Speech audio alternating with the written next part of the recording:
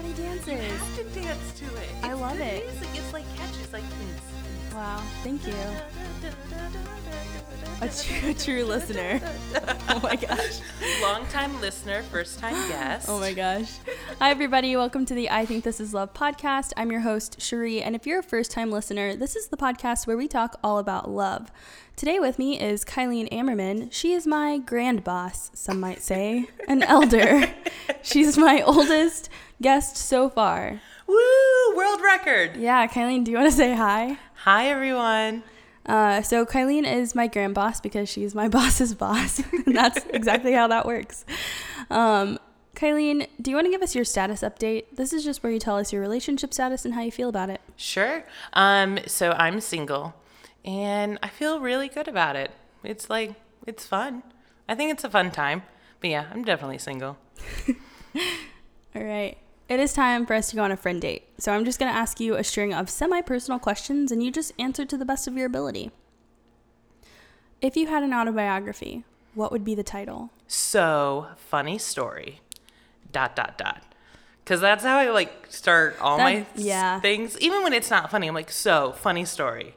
And then I'll just, go into, this horrific thing that happened. They're like, that wasn't funny. I'm like, yeah, but, that's just how I begin stories. So, funny story, I got hit by a bus today.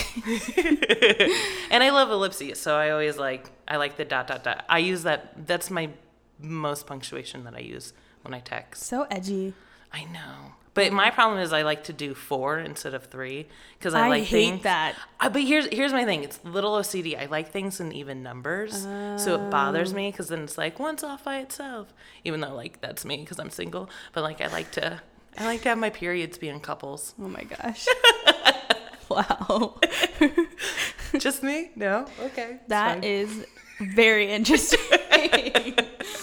All right. In a movie about your life, which actor or actress would play you? So I asked my friends this, and they're like, oh, options. And I was told Amy Schumer, because apparently we have similar styles, I think, of being jerks. I don't know. Is that not? I don't know. And it'd be funny. So they said that she could pull it off. Yeah. Honestly, I could see that. Yeah. Yeah. And then what actor or actress would play your co-star and or love interest? So I was thinking about that too. But here's how I want to change the question. Okay. Ooh. Changing. I want to instead answer who would write it. Interesting. Because for me, it's who's going to write this? So, because I'm whoever. You can put whatever love interest, right? Because I don't have a love interest right now, so I'm not going to label it. Okay. But I want the writer. I think Andrea Savage, who writes and stars in the show I'm Sorry, which is a great show. It's on Netflix. Oh, no, is it Netflix? Yeah, I think it's Netflix. Super, super funny. And it's about, a woman, and she has a family, but it's her, her perspective. So I love that. And then John Mulaney, because John Mulaney is the most amazing person, and I love all of his comedy. I also like Aaron Sorkin, because, it'd be a workplace drama, because, that's where all of his are set, because, I work a lot. So I think that would be funny, but sometimes he does problematic things. So, I think if I have Andrea Savage, I almost just said Andrea and John, I feel like they would kind of keep Aaron in line. All right. Wow. I love that change up. Well, because words are important. So I care more. I don't care who's the piece of candy. I care more about what is happening between the characters. Hey, live your best life. I'm here for it. Okay. Are you an only child or do you have siblings? I have siblings, so I'm the baby. Yes. Yeah, I'm the little baby.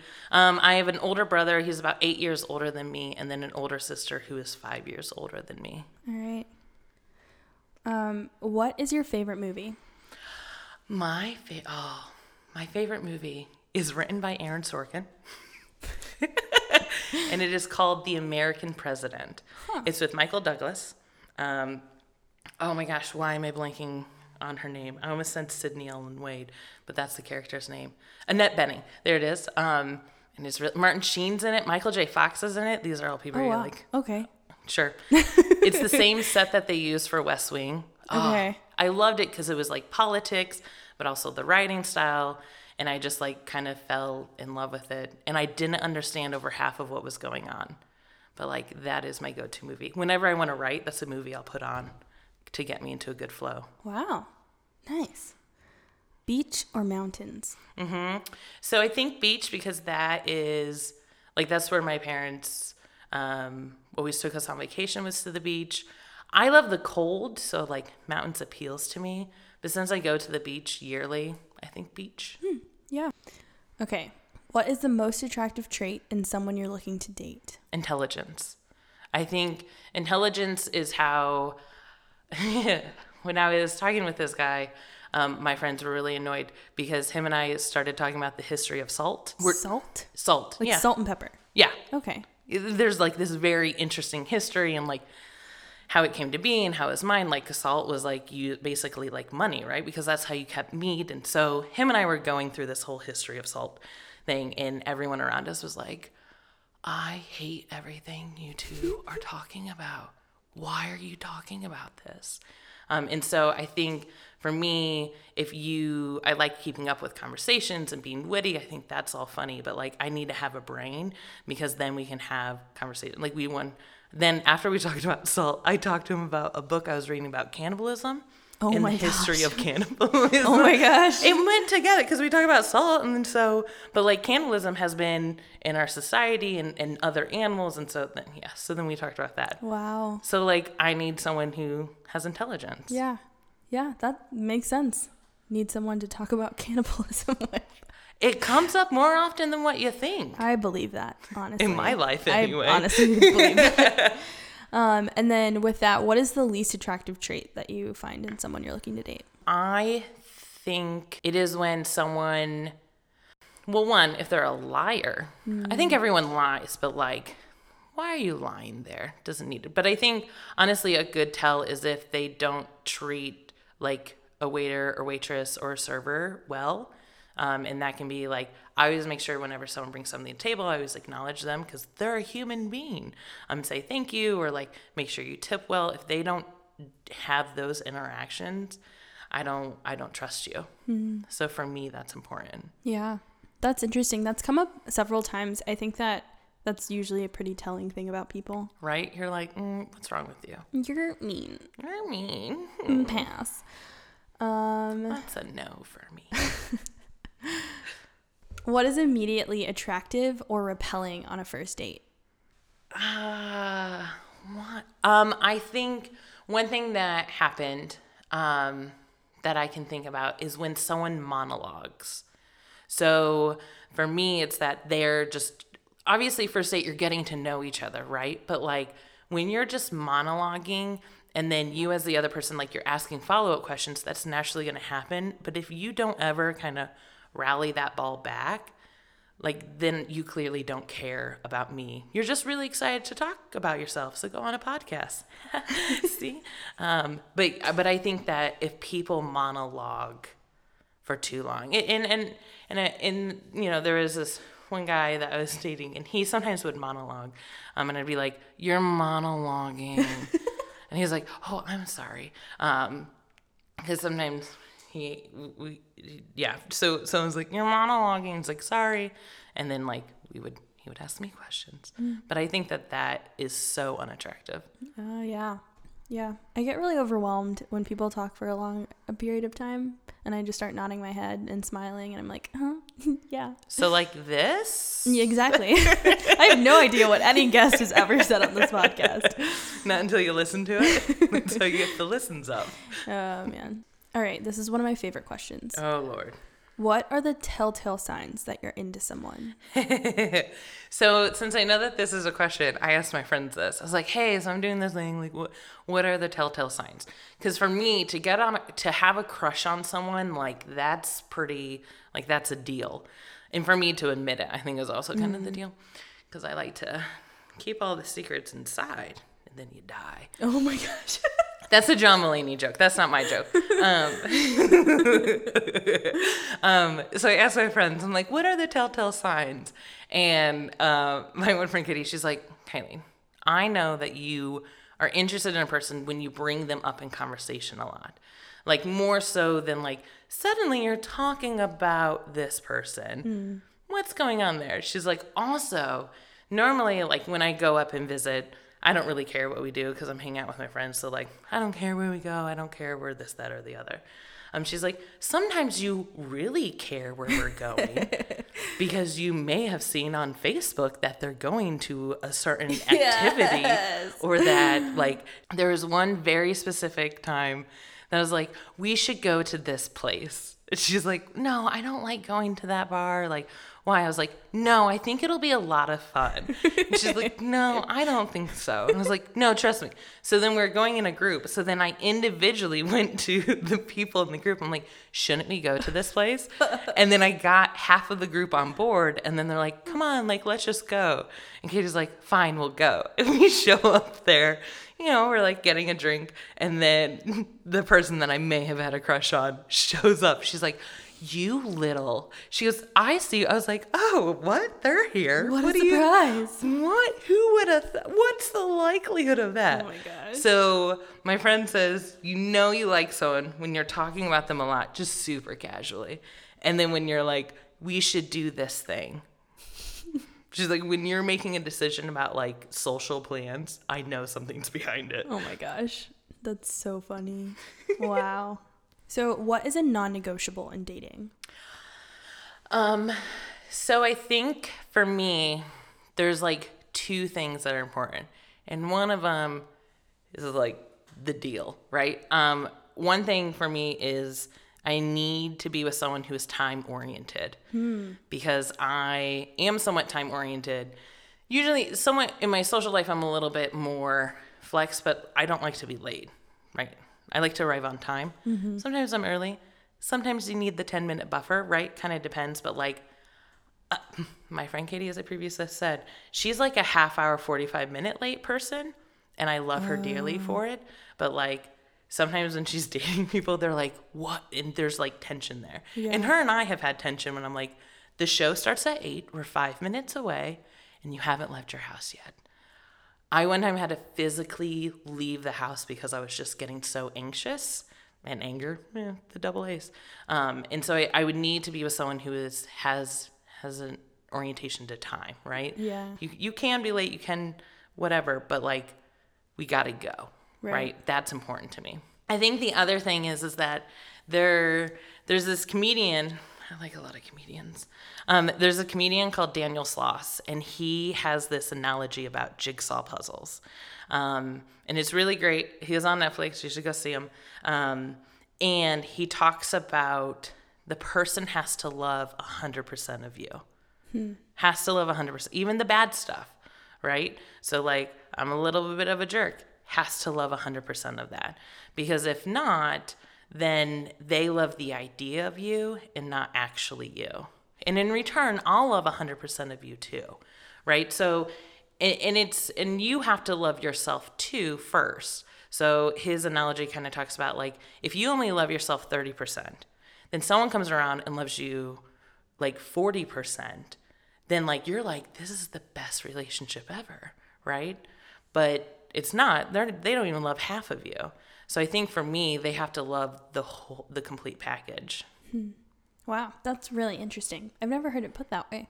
Oh yeah, and the analogy like goes bigger of like how he talks about like we are so focused on we have to like everyone has a jigsaw puzzle and like you know the four corners are like your family and your hobbies and your friends and your work and the middle is like your partner and so you're searching for your partner, but that teaches you that you're incomplete without that other person. And I don't agree with that. And so you have to create your own jigsaw puzzle and then you can be with someone else. Only he says it funnier because he's a comedian. I don't know why I went deep there. Like deep voice. Okay. Do you have a type? And if so, what is it? Do I have a type? Maybe I do. I actually, it's kind of funny. Most of the people that I've ended up liking have been in IT, which is super annoying because I think the internet's witchcraft. So like, oh my gosh. Yeah, I've told that to our IT department before. They're like, okay, and they're like explaining Wi-Fi, and I was like, oh no, I think it's witchcraft. So like, you don't need to explain it anymore to me. And they're like, what do you mean you think it's witchcraft? I'm like, I don't know. It's like there's signals in the air. I don't know. It's witchcraft. So my friends would tell you that I like dorky IT people. And I think that's somewhat fair. I think it's an accident, but that is pretty that's pretty accurate to my track record. Wow. I don't know. I think it's because like maybe they're smart. I also like socially awkward people because I'm socially awkward, but like my friend says because then I can be the alpha female. I'm like, I don't need to be that. They're like, yeah, but you kind of like to be kind of in control and like whatnot. Wow. So, but yeah, I think that'd be my type. If my friends answered that question, that is what they would. Or like John Mayer, that's also my type. But like, no, IT dorky, socially awkward people. Wow. I love it. Apparently I do too. But I'm bummed. Oh my gosh. Good one. Thanks. Okay. Have you ever been in love? I think it depends what kind of love, right? So I think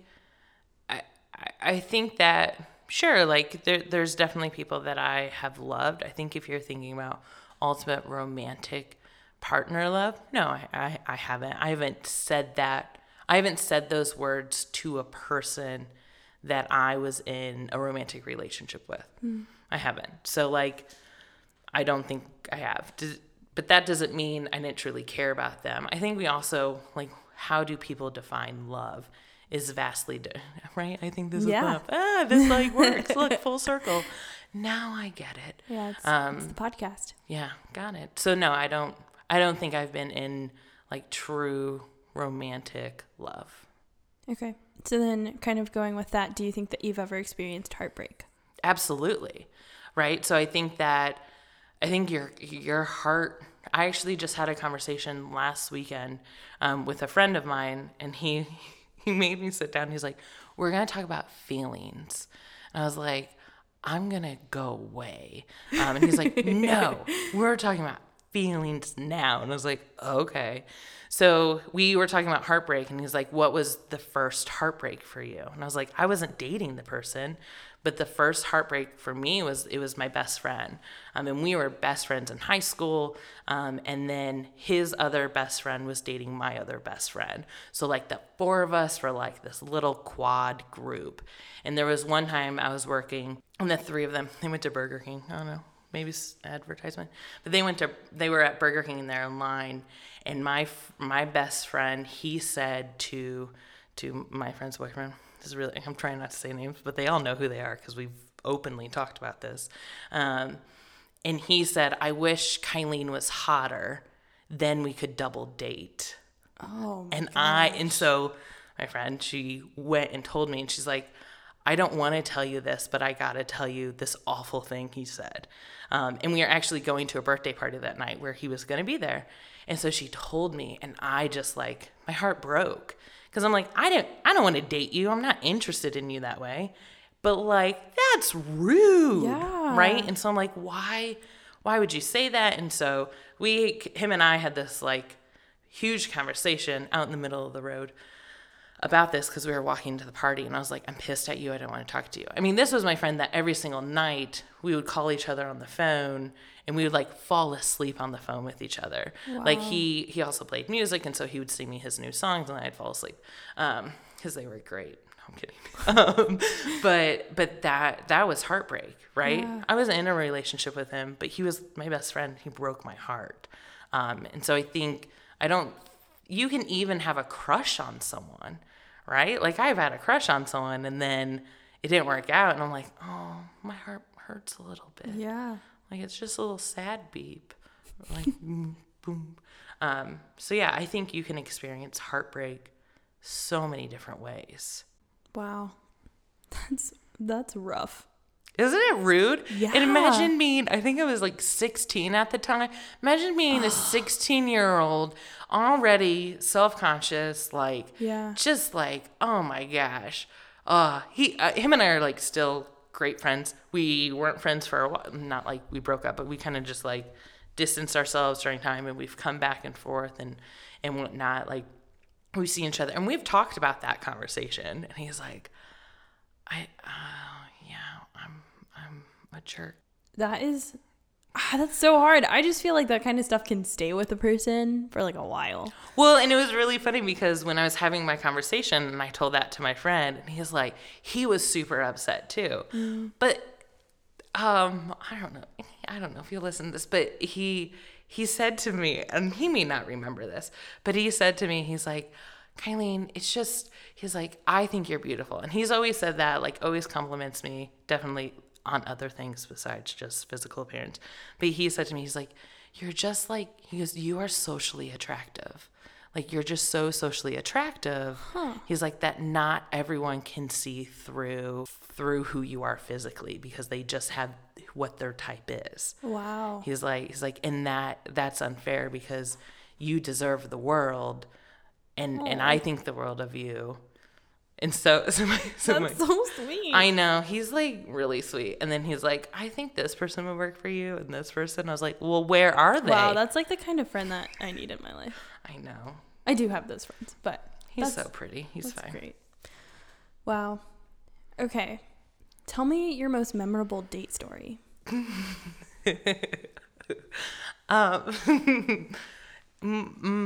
Sure. I think one date I went on was, and I was an undergrad, and it was kind of like my first ever real date.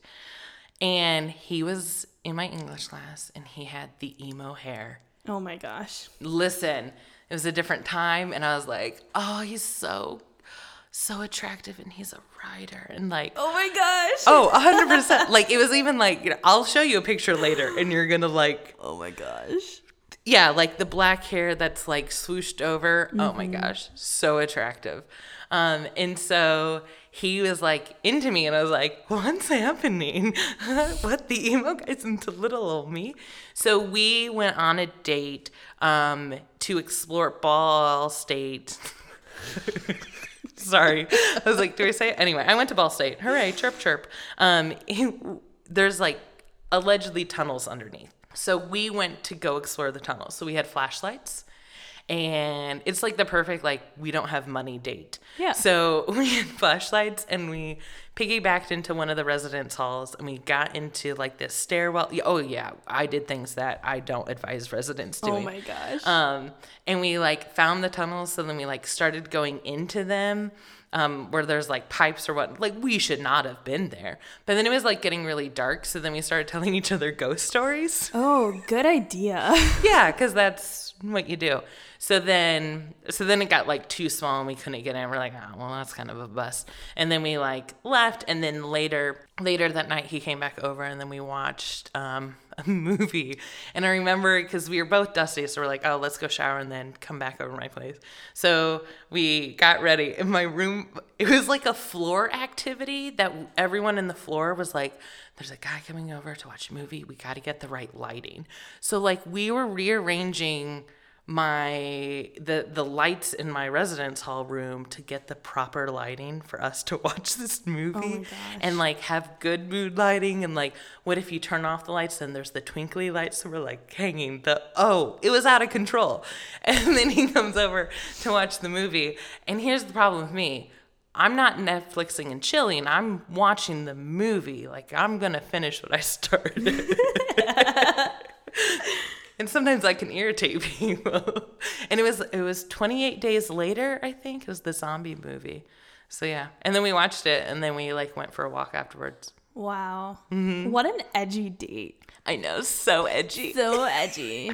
Listen, I'm not even going to pretend like I wasn't into those guys in high school. All right. What does friendship mean to you? Everything, I think. Friendship to me, I think it just means everything. I think it's the base of all relationships. Even the people that you want to get romantically involved, I think you have to be friends.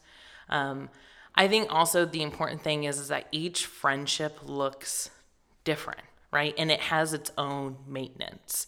And that's really important. So some friends need a little bit more maintenance, and so that's more conversation. Some friend I don't have to talk to.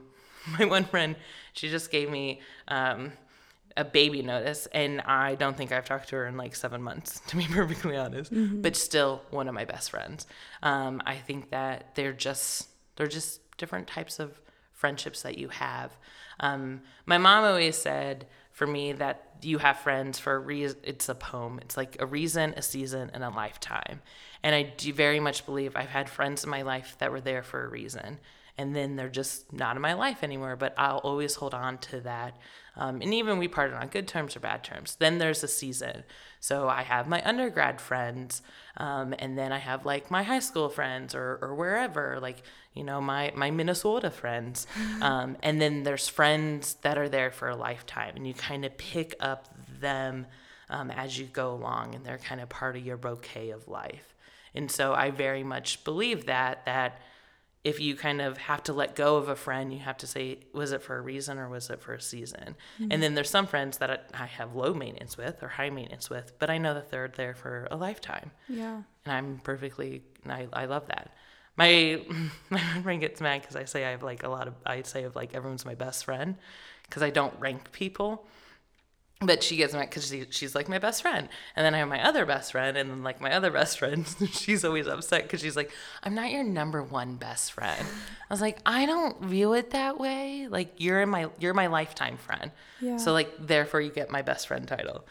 So she gets mad because she has her other best friend that she says is number one and I'm number two.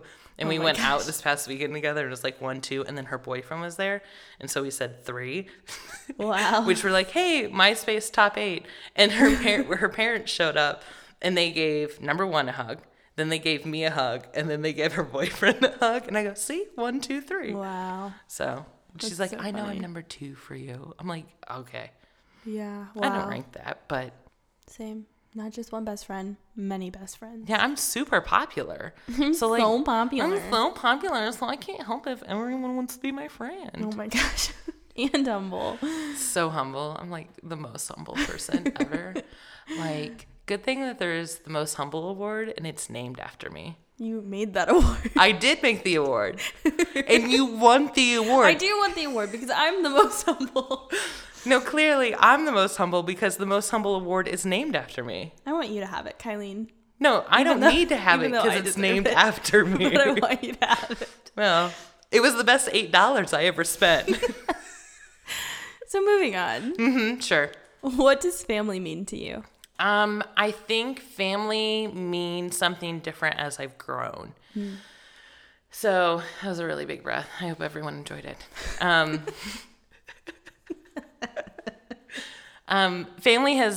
Family means something different as I've grown older. I think when I was younger, family very much was who your blood is, right? So, and that relationship can look however you want. As I've grown older, as I've moved to different states and entered different lives, I don't know what word. I don't have many different lives. I'm not a cat. But I just make myself laugh. I can look at family being those best friends, those lifetime people. So like having family you choose, but also re-examining my own blood family and what that relationship is now is different, right? My parents talked to me one time about how they had children very young because they wanted to enjoy adult children and have a different relationship. So my relationship with my family looks different as I was young because I had a lot of attitude. I still do, but like it's not adversarial. It's more like I talk to my mom a lot more than when I had to have it scheduled. Otherwise, she would get mad. So I think family changes as you grow, and you can redefine it several times over. Yeah. Do you believe in soulmates? No. Right? Okay, let's just think about it, right? So I think, one, what is a soulmate? Is it someone who completes you? Because you shouldn't have someone else complete you. That's like one non-negotiable, right? So there's that definition out the window. But the idea that you're going to find the one and only person that's going to be like the best thing in the entire world within 10 miles of you, what? No. There's over 7 billion people in the world. Sure, I can believe in soulmates if you're like, you have like 800 soulmates. great, right? Like, sure, then absolutely I will believe in that. But I think also like soulmates, like why can't, I think it's a Sex and the City reference. Like, why can't my soulmates be my friends, right? They are the people that lift me up. They're the people that if I get married, let's be real, if I get married, they're standing next to me in support. So like maybe they're my soulmates and I'm looking for a partner. Yeah. Wow. I love that. Thanks, because I said it. It was really smart. Oh my gosh. And then what scares you most about love? What scares me most about love is that it ends. So love, no matter what, it ends. So I was the person that, and this is going to date me, I am your elder. So back in my day, we would have trapper keepers and we would take white out and we would draw on them, right? That's how you design. Keeper? Okay. Think like a binder, only it's cloth. Okay. It's like cloth. It's like a 5-star trapper keeper. People my age will know what they are. It was like think your laptop. Oh, is that like a? Oh. No, it's not. But I'm just saying, like, you know how people put stickers on the laptop to show their personality? Yeah. We did that to our trapper keepers in whiteout. Okay. And people, when they were like dating like 5th grade or 6th grade, which isn't whatever, they would like write on whiteout, and I would be the person to be like, yeah, that's gonna end soon. So that's just too permanent. Like, no, thank you. I think, and that's very much a control issue. I know for me, I'm supposed to work through it. But also like get like moving in and you're not married. I'm like, ooh, it could end. Like, that's scary. But even like, okay, so you're married or whatnot, then someone dies. So like, then it ends. Yeah. So I think for me, love is scary is that it ends. But then I also go back to like the Doctor Who Christmas episode special where, spoiler alert, I don't know, where like the children's dad dies and the children don't know yet and the mom's trying to shield them from that, and he's like, they'll be okay. And so I think about, yeah, it's gonna end, but is it worth it? And you have to find the person who's worth it to be okay that it ended. Yeah. Wow. Man. All right. It's time for first date do's and don'ts. What is something that you think is absolutely crucial to do? And then what is something you should absolutely not do on a first date? Oh, I mean, I think I got to go to a place where I can hear you. That's good. I think a conversation has to happen. I mean, I don't know if it has to be super deep, but typically, I mean, it can be about salt. Like, I don't really have a high standard for conversations, I guess. Yeah. I think that is, yeah, having good conversations. One thing my friends tell me that I should not do, and I did one time, is talk about murder. Oh my gosh. Or like, for those of you who don't know me, I research school shootings in educational settings. Oh man. Does it already make you uncomfortable? Yeah.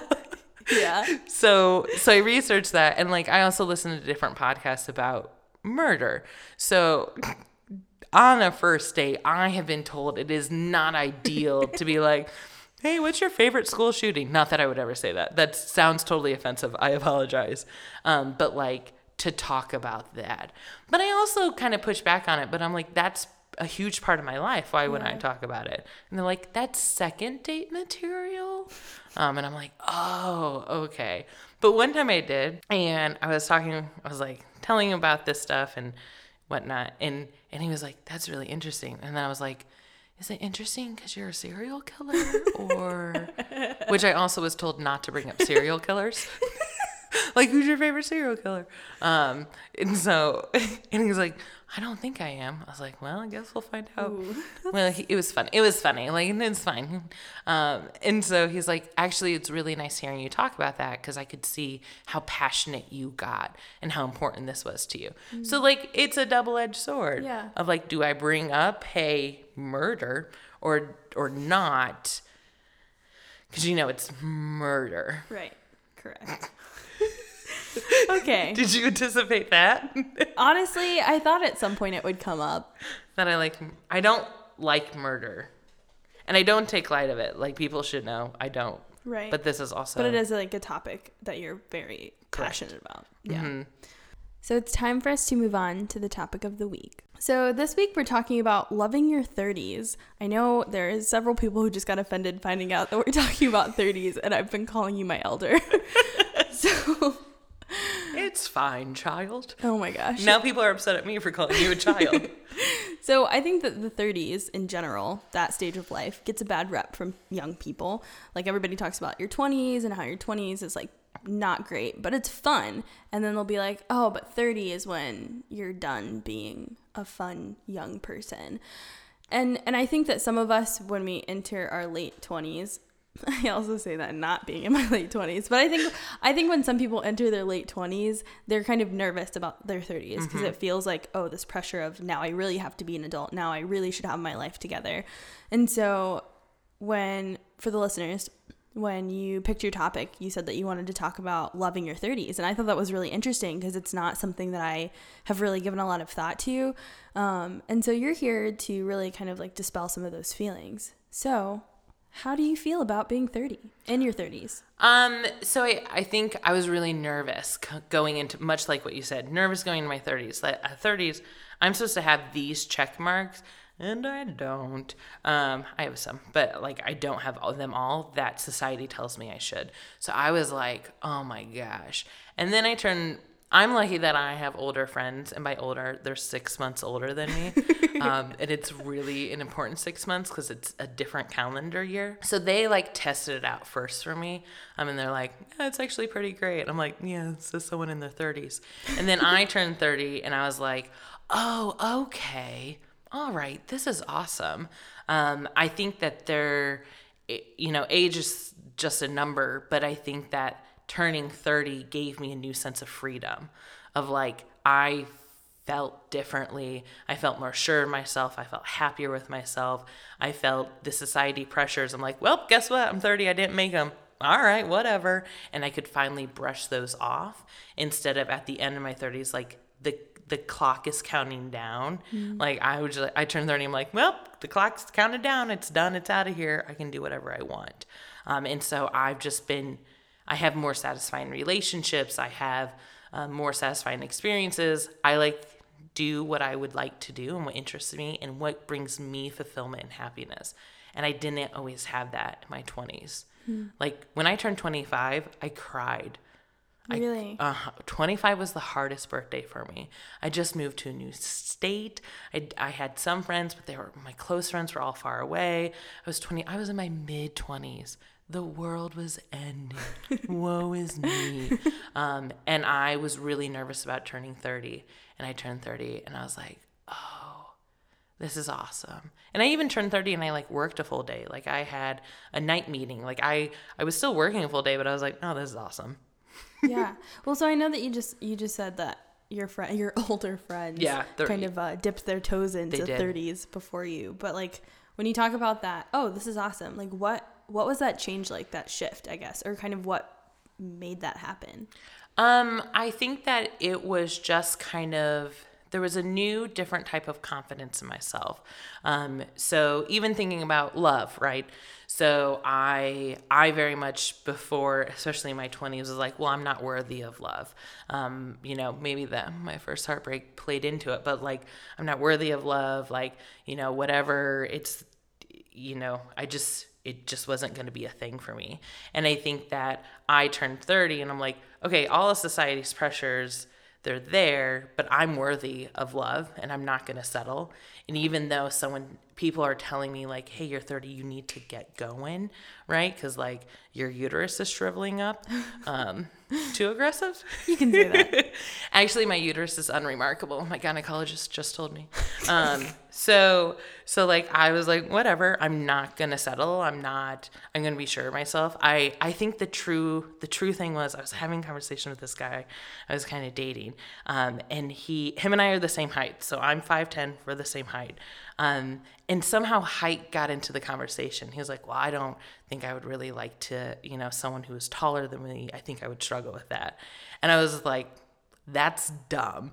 So then the next time we went out, because I'm an a-hole, I wore heels specifically. Yes. Because I'm like, I'm going to wear heels because this is what I want to wear heels for, even though I was being spiteful because it really actually hurts my ankle because I had surgery on it. But so I wore heels, and I'm like, what are you going to say now? Oh, because it's not that big of a deal. And I would never have had the confidence to ever do that in my 20s because I would have been settling, because I would have been under society's pressure that I had to reach these checkpoints. Wow. But in my 30s, whatever. So it was kind of like your 20s felt like all this pressure because you had to have all these things by 30, but then 30 came and you didn't have those. So it was kind of like, whatever. Whatever. I'm going to go have fun then. Wow. That's yeah. so cool. So like being in your 30s is like having the good parts of your 20s. Yeah. Oh my gosh. Isn't it exciting? Yeah. Like, how could I not love my 30s? So do you feel like community or your concept of love or friends or anything like that, like how else has it changed? I think the concept of love, definitely, as I said, like, I'm not going to settle, right? So I know people who rushed in, they're like, oh, good enough, let's go. I think my sense of community looks different, definitely caring more about even kind of smaller communities, so making sure I have it wherever I move, but also the bigger community. So I'm more firm in my kind of political beliefs or different passions that I'm interested in that benefit the community. I'm more firm in those. And so when I get pushed back, because even with my family, they may have different beliefs, I'm firm in that because I'm like, no. I have a different belief. We can talk about it, but no, this is my community. And so I think that before I would like hide it that I had this one viewpoint or whatnot. I think my friendships, there's a funny memes that go around about friendships in your 30s of like, hey, you don't get mad at your friend when they say, hey, I'm going to call you right back, and they call you 2 weeks later, because that's life. Mm-hmm. Like, we have our own stuff going on. So I think that friendships, I don't worry that I'm going to upset my friend because we've been friends for 15 years. We've both done awful things to each other and we still love each other. Like, I don't care, right? So I think that I'm firm in my friendships. I don't have friendship drama because we're too tired for it. I'm being honest. Like, we've been through the tumultuous 20s where we're battling each other, but no, I think my friends are more cemented. And we're also somewhere where I can ask for a leap of faith, or should I do this? Or they all encourage me. My friends don't hold me back now. They push me forward. Wow. You had to weed out people in your 20s. Wow. Yeah. And that's okay. That's what you're supposed to do. Yeah. But I'll have these friends until I die. Or they die. Oh my gosh. That's intense. So how do you navigate the shoulds now? Do you feel like those fears or pressures ever come back up? How do you think about those things? I think it's tricky because you have it with your family and then you have it with your friends and then outside cultures. So with my family, it's really interesting because my wonderful mother, who I do love dearly, she will now... She just wants me to be happy. She wants me to get married, but she now says, I want you to get happy. She also will use gender neutral pronouns. I just want you to find a partner, which I think is very interesting because she's only known me to date men, but she's always like, just in case, I want you to like find a partner. And so I know that there's that pressure, but it eased up a bit when my sister had a baby. So like that really helped my brother and I out because my brother's also single. Well, he's in a relationship, but he's not married, so legally single. So like once my like parents got like their grandchildren, like my brother and I were like, good, we're off the hook. So like that has lessened, but it was very much, I felt it in my 20s. I think with my friends, you know, I have friends who've been divorced. I have friends who have never been married. I have friends who are married. I have friends who are single. So we're all in different life stages, and that's okay, right? And I think that, you know, even if friends are married or are single or dating, like when they're in some of those relationships, you still are somewhat incorporated in, whereas like maybe you weren't always like, hey, now I'm dating this guy and now I got to focus all my energy on that. But now my friends are like, no, my boyfriend or my husband has to like you too, because you're important in my life, which I think is nice. Yeah. Yeah, I mean, there's always going to be pressures. You just have to decide if you care or not. Guess what? I don't care, because that doesn't make me happy. I'm going to find what makes me happy. Like if I went to my friend and I said, I really want to find someone to get married, they would be like, okay, then let's go and because that'll make you happy. But if I said to my friend, I don't think I'll ever get married, they're like, okay, then that's what's going to make you happy. Great. I'll support you in it. Yeah. Instead of being like, but you need to get married. I don't know. We're faking it all. We are. Yeah. So did you ever experience disappointment with not checking off those boxes in your 20s? Absolutely. There was definitely a time I was in like 2 weddings, 2 weekends in a row, and then I was in another wedding. So in like 1 year, I was like in quite a few weddings, and the pageantry of it, and like, oh my gosh, my friend has found the love of her life, and I'm so happy. I think that was hard for me at certain times. There was one of my best friends, I was with her the day she met her husband. And she actually was like dating the husband's best friend. It's fine. Don't worry about it. And then like they broke up, but like the whole time, like him and I like became friends because like them two were kind of dating. And I was just like, you're waiting in the wings, aren't you? Like you're in love with her. And he's like, yeah, because he's going to screw it up. I was like, get it. Wow. Yeah. It's like, and then like they got married and now they have a kid. I almost said children, but I'm like, nope, just one. I can count. But like going through that of like, I was there the day you met, and then I got to see you court. I don't know. Is that too old fashioned? Like fall in love and then get engaged and then get married. And I got to stand up and get married. And like the dark side of me was like, oh, like why can't you do that? Why couldn't that have happened to you? Like you just saw an entire relationship happen and you're still single. What's wrong with you? So that's like the dark side. The other side is like, I'm super happy for my friend, obviously. Right. But like, oh, that was hard. Because I'm like, I met him that night too. Even though, I mean, I love him dearly, but no, I'm not going to date him. He's very nice. But like, yeah, I felt that. Like going to a lot of weddings, there's a moment in your 20s when you're going to a lot of weddings. And it is taxing financially and emotionally, especially if you're not in a relationship. Yeah. Because the question is, what's wrong with you? Right. That's not an appropriate question, but that's the question the dark side of you will be asking. Yeah. So like what would be advice then to people who are kind of experiencing that disappointment and those kind of difficulties right now?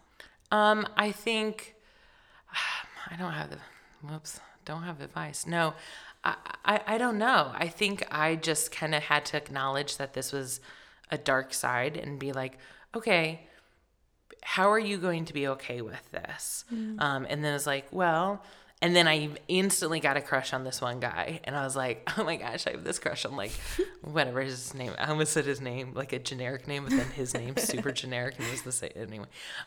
So I was like, oh my gosh, I have this crush on a guy. And then I was like, do I though? And then I realized, oh no, you felt the pressure. You felt the pressure. Oh, that's why you suddenly have this. That's why you're bringing him up in conversation. That's why you want to go to where he's going. And so I think you have to catch yourself and really question your motivations. And I'm glad he didn't, because he's a jerk. And whatever. He's getting married to someone else. I mean, he's fine, but he's kind of a jerk. But you really have to be on guard for yourself. And it's okay to kind of have a pity party. Have it. But like, it gets better, which is so generic. But you have to live through your 20s, unfortunately. Yeah. Like, you gotta. There's no alternative. And so I think because you have that experience, you're able then in your 30s to be like, it's okay. I'm okay. I'm doing good. Because I'm staying true to myself. Yeah. I'm not going to, kind of the puzzle piece, right, that Daniel Sloss talks about. I'm not going to jam someone's puzzle piece into my puzzle just because all my friends are getting married. Wow. I know someone who was dated a guy, got married, divorced, and was engaged to another guy. Their wedding day, She was divorced and engaged to another guy at the year anniversary. Holy cow. That's jamming some puzzle pieces in, Yeah. right? That's not really recognizing what's going on. And I don't want to go through that. Yeah. Wow. Now they're married and they have like 3 kids. It's fine. So I think sometimes I have this perception, I think because I'm in my 20s, I have this perception that in your 30s is when you are married and you have a family. And just from the friends that I have now that are married and the ones that are starting to have kids, I'm getting to this place of like, I'll text them randomly and be like, hey, let's go hang out. Let's go watch a movie or go to a bar or whatever. And they're like, oh, I have this infant to take care of. And so in my mind, like 30s and family and marriage just takes up so much time, and that just is your life. So how do you fill your time? Like, how do you make your 30s fun and worthwhile and not feel like you're just sitting around waiting for things to happen?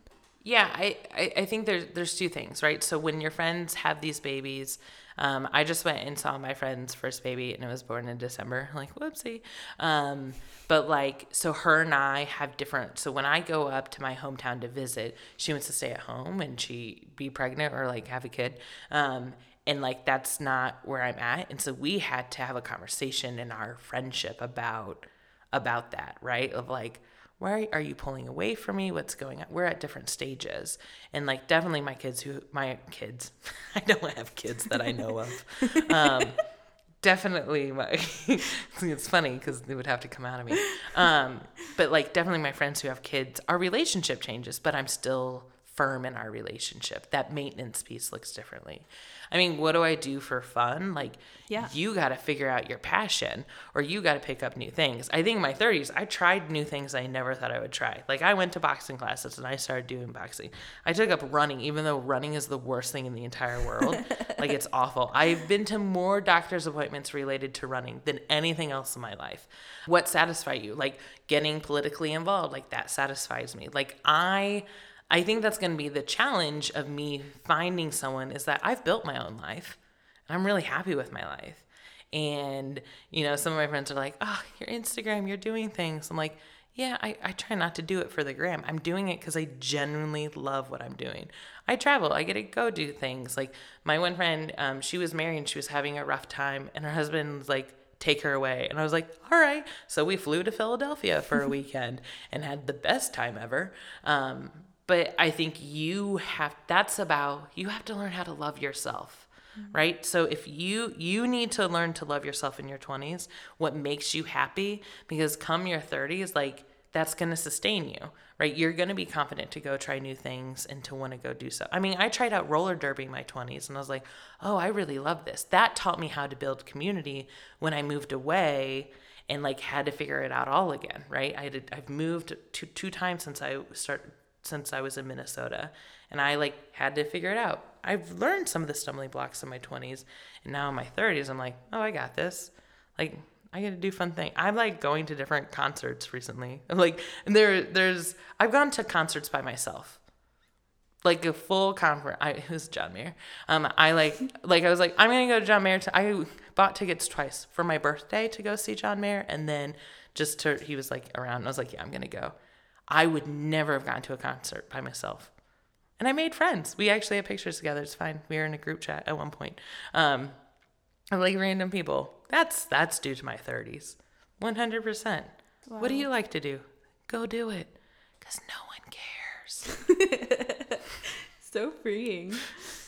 I love that. I just love the idea and the reality of like not letting your 30s be scary and not letting singleness be scary and like just living life to the fullest and not waiting to like check off these boxes and feeling that pressure.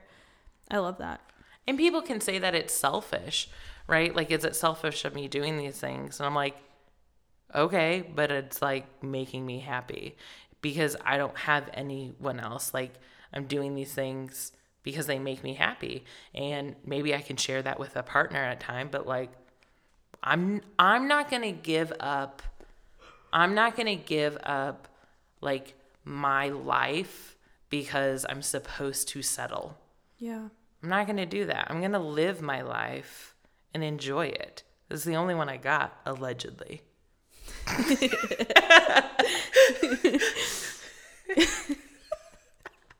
Next time around. Next time. Who knows? I hope I'm a grasshopper. No, that's not true. Oh, that sounds like an awful. No, I want to be a buffalo. They're just so majestic. Oh. Do you have any, like, is there anything else that you would say to people in their 20s and maybe how to make the most of that time? But then maybe also to people who are like in their 30s and don't feel like they have like reached that point yet. I think in my 20s, I think if you're in your 20s, turn the clock, like the countdown clock to your 30s, just turn it off. Because once I turned it off, I was happy. And so do that. And I think it's freeing. Like I think the society pressures are from past generations. They don't apply to us now. People are getting married later. Like, people are doing kind of whatever they want. People aren't getting married. Like, whatever, you do you. That's why we're having a dip in, like, children, because people aren't even having children. Get married and don't have children. I don't care, right? Like, it's your decision. If you turn down that countdown clock, that's really hard to say. If you turn that down, I think it becomes more freeing. Try something. Like, when I went to boxing, I was like, I'm not good at boxing, even though, like, I'm a natural talent. But when I went, like, people are going to, like, stare at me and whatnot. And, like, I'm like, no one cares because they're all in their own head. In my 20s, I never danced in public. So all my friends would go out to dance clubs. I'm the person against the wall because I'm like, I don't know how to dance. And I don't know how to dance. My guitar teacher told me I lacked rhythm. But now when I go out, I'm like, whatever, I'm dancing, I'm having a ball because I don't care. You're going to say I'm a bad dancer? I'm well aware, but I love doing it, right? Like, there's just certain things. Now, if you're not feeling that way in your 30s, that's like me at karaoke. I can't do karaoke. I'm an awful singer. I don't like singing in public. I refuse to do it. I'm with friends who karaoke is their favorite thing in their entire world. So there's definitely parts of me that still haven't let go. I've done karaoke 3 times in my life. And the twice have been in the past 2 months, right? One time I did it in college, but it doesn't really count because I was told that I did it. So I think that if you're not feeling that way in your 30s, you have to think, why am I holding back? Is it because I'm told I'm supposed to live a certain life, or is it for some other reasons? And is it with the people you're around? Then find new friends. Yeah. Wow. Thank you. Like, why wait? Like, if you're not happy, like, then stop what you're doing. If that means ending a relationship, that means ending a relationship. If that means finding a new job, that means finding a new job.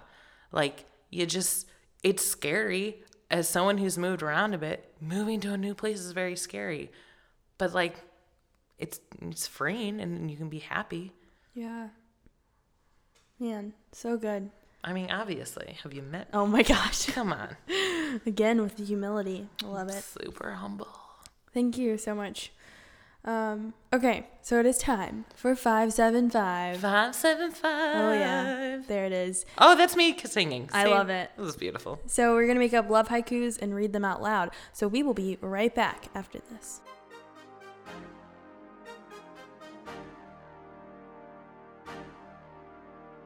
All right, everybody. So we are back and we're ready to read these love haikus. Kylene, you got to read this in your most dramatic and or sultry voice. And then we have poetry slam rules, so we snap afterwards.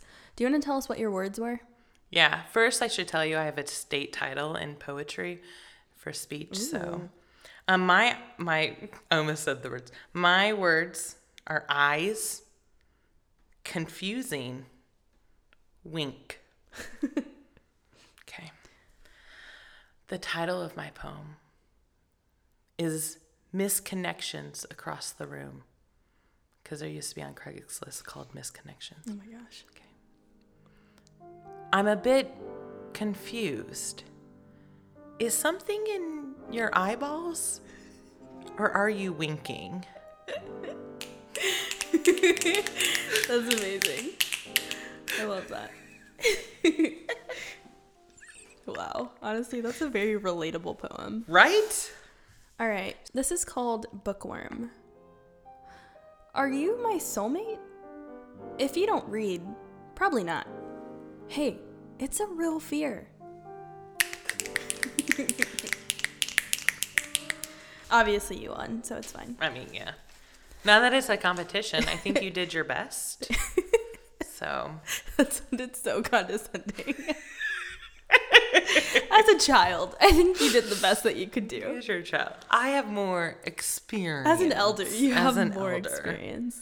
Yes. All right, so it's time for Vic's My Love Life. This is where we are going to give our non-expert opinions to a listener who has submitted a question. So this question comes from Reagan, and Reagan asked, actually for a friend, believe it or not, but how do you deal with rejection? Well, Reagan's friend. Reagan's friend, emphasis on air quotations. How do you deal with rejection? Usually I do it with the middle finger. There's one unhealthy way that I did it, which was I was rejected by a guy, and then I became friends with him, and, you know, I've been friends I'm playing the long con of, like, after 10 years, I'm like, I'm finally going to get you to unreject me. That's not healthy. Oh my gosh. It's accurate. It's not healthy. And so don't do that. Don't play the long con. You just got to move on. It's over with. Don't be spiteful. How else do you deal with a rejection? You lick your wounds. You get a pout. I told my friend one time when she got rejected, I'm like, you get one night. One night you get a pout. That's it. We're going to pout. We're going to get the ice cream. We're going to do whatever the hell you want to do. You're going to pout. After that, we got to move on. You got to move on. Yeah. That reminds me of something that I used to do with my friends, still do sometimes, but definitely used to do it in college. If one of us was having a bad day, so it could be from rejection, it could be from whatever. If one of us was having a bad day, we would pull out a dining room chair and make that person stand on the chair and just like rant about it. And we would just like endlessly like applaud them for being correct and right in whatever the situation was, no matter how they felt about it. We would be like, you're absolutely right. That person is garbage. That's trash. And just validate everything they were saying. Then when they got off the chair and we're done ranting, then we'd be like, okay, let's find like an actual solution.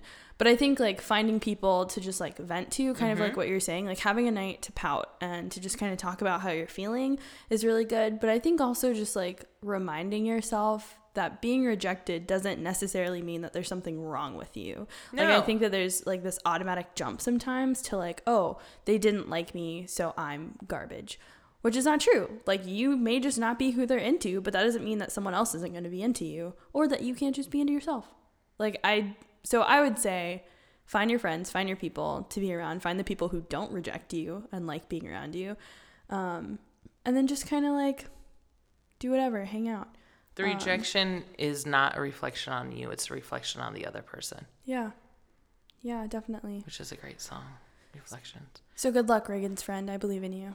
Probably. Reagan. I don't believe that it's Reagan's friend, but I believe in Reagan. Right? So, Reagan, go get a chair for your friend to do that. We always call that a gusher night. So, we would buy gushers. So that way you would gush your feelings. Oh, nice. So, like, do that and then do a middle finger and then move on. So, it's time for the relation tip of the week. Kylene, this is just your parting words. Whatever you want to say to the audience. Don't rush. Right? Don't rush, because if you rush, you settle. So don't rush. It's going to happen. It'll be fine, right? That's my one friend always says that. It'll be fine. That's why I know it'll be fine. So I would say don't rush, don't settle, and love yourself first. Well, Kylene, thank you so much for coming on the show and sharing your elderly wisdom with all of our listeners. You're welcome. As always, everyone, if you have a question for the podcast, go to www.elephantsandlove.com, click on the podcast page, and just submit it right there. So thanks for listening. We'll see you next time. Bye. Bye.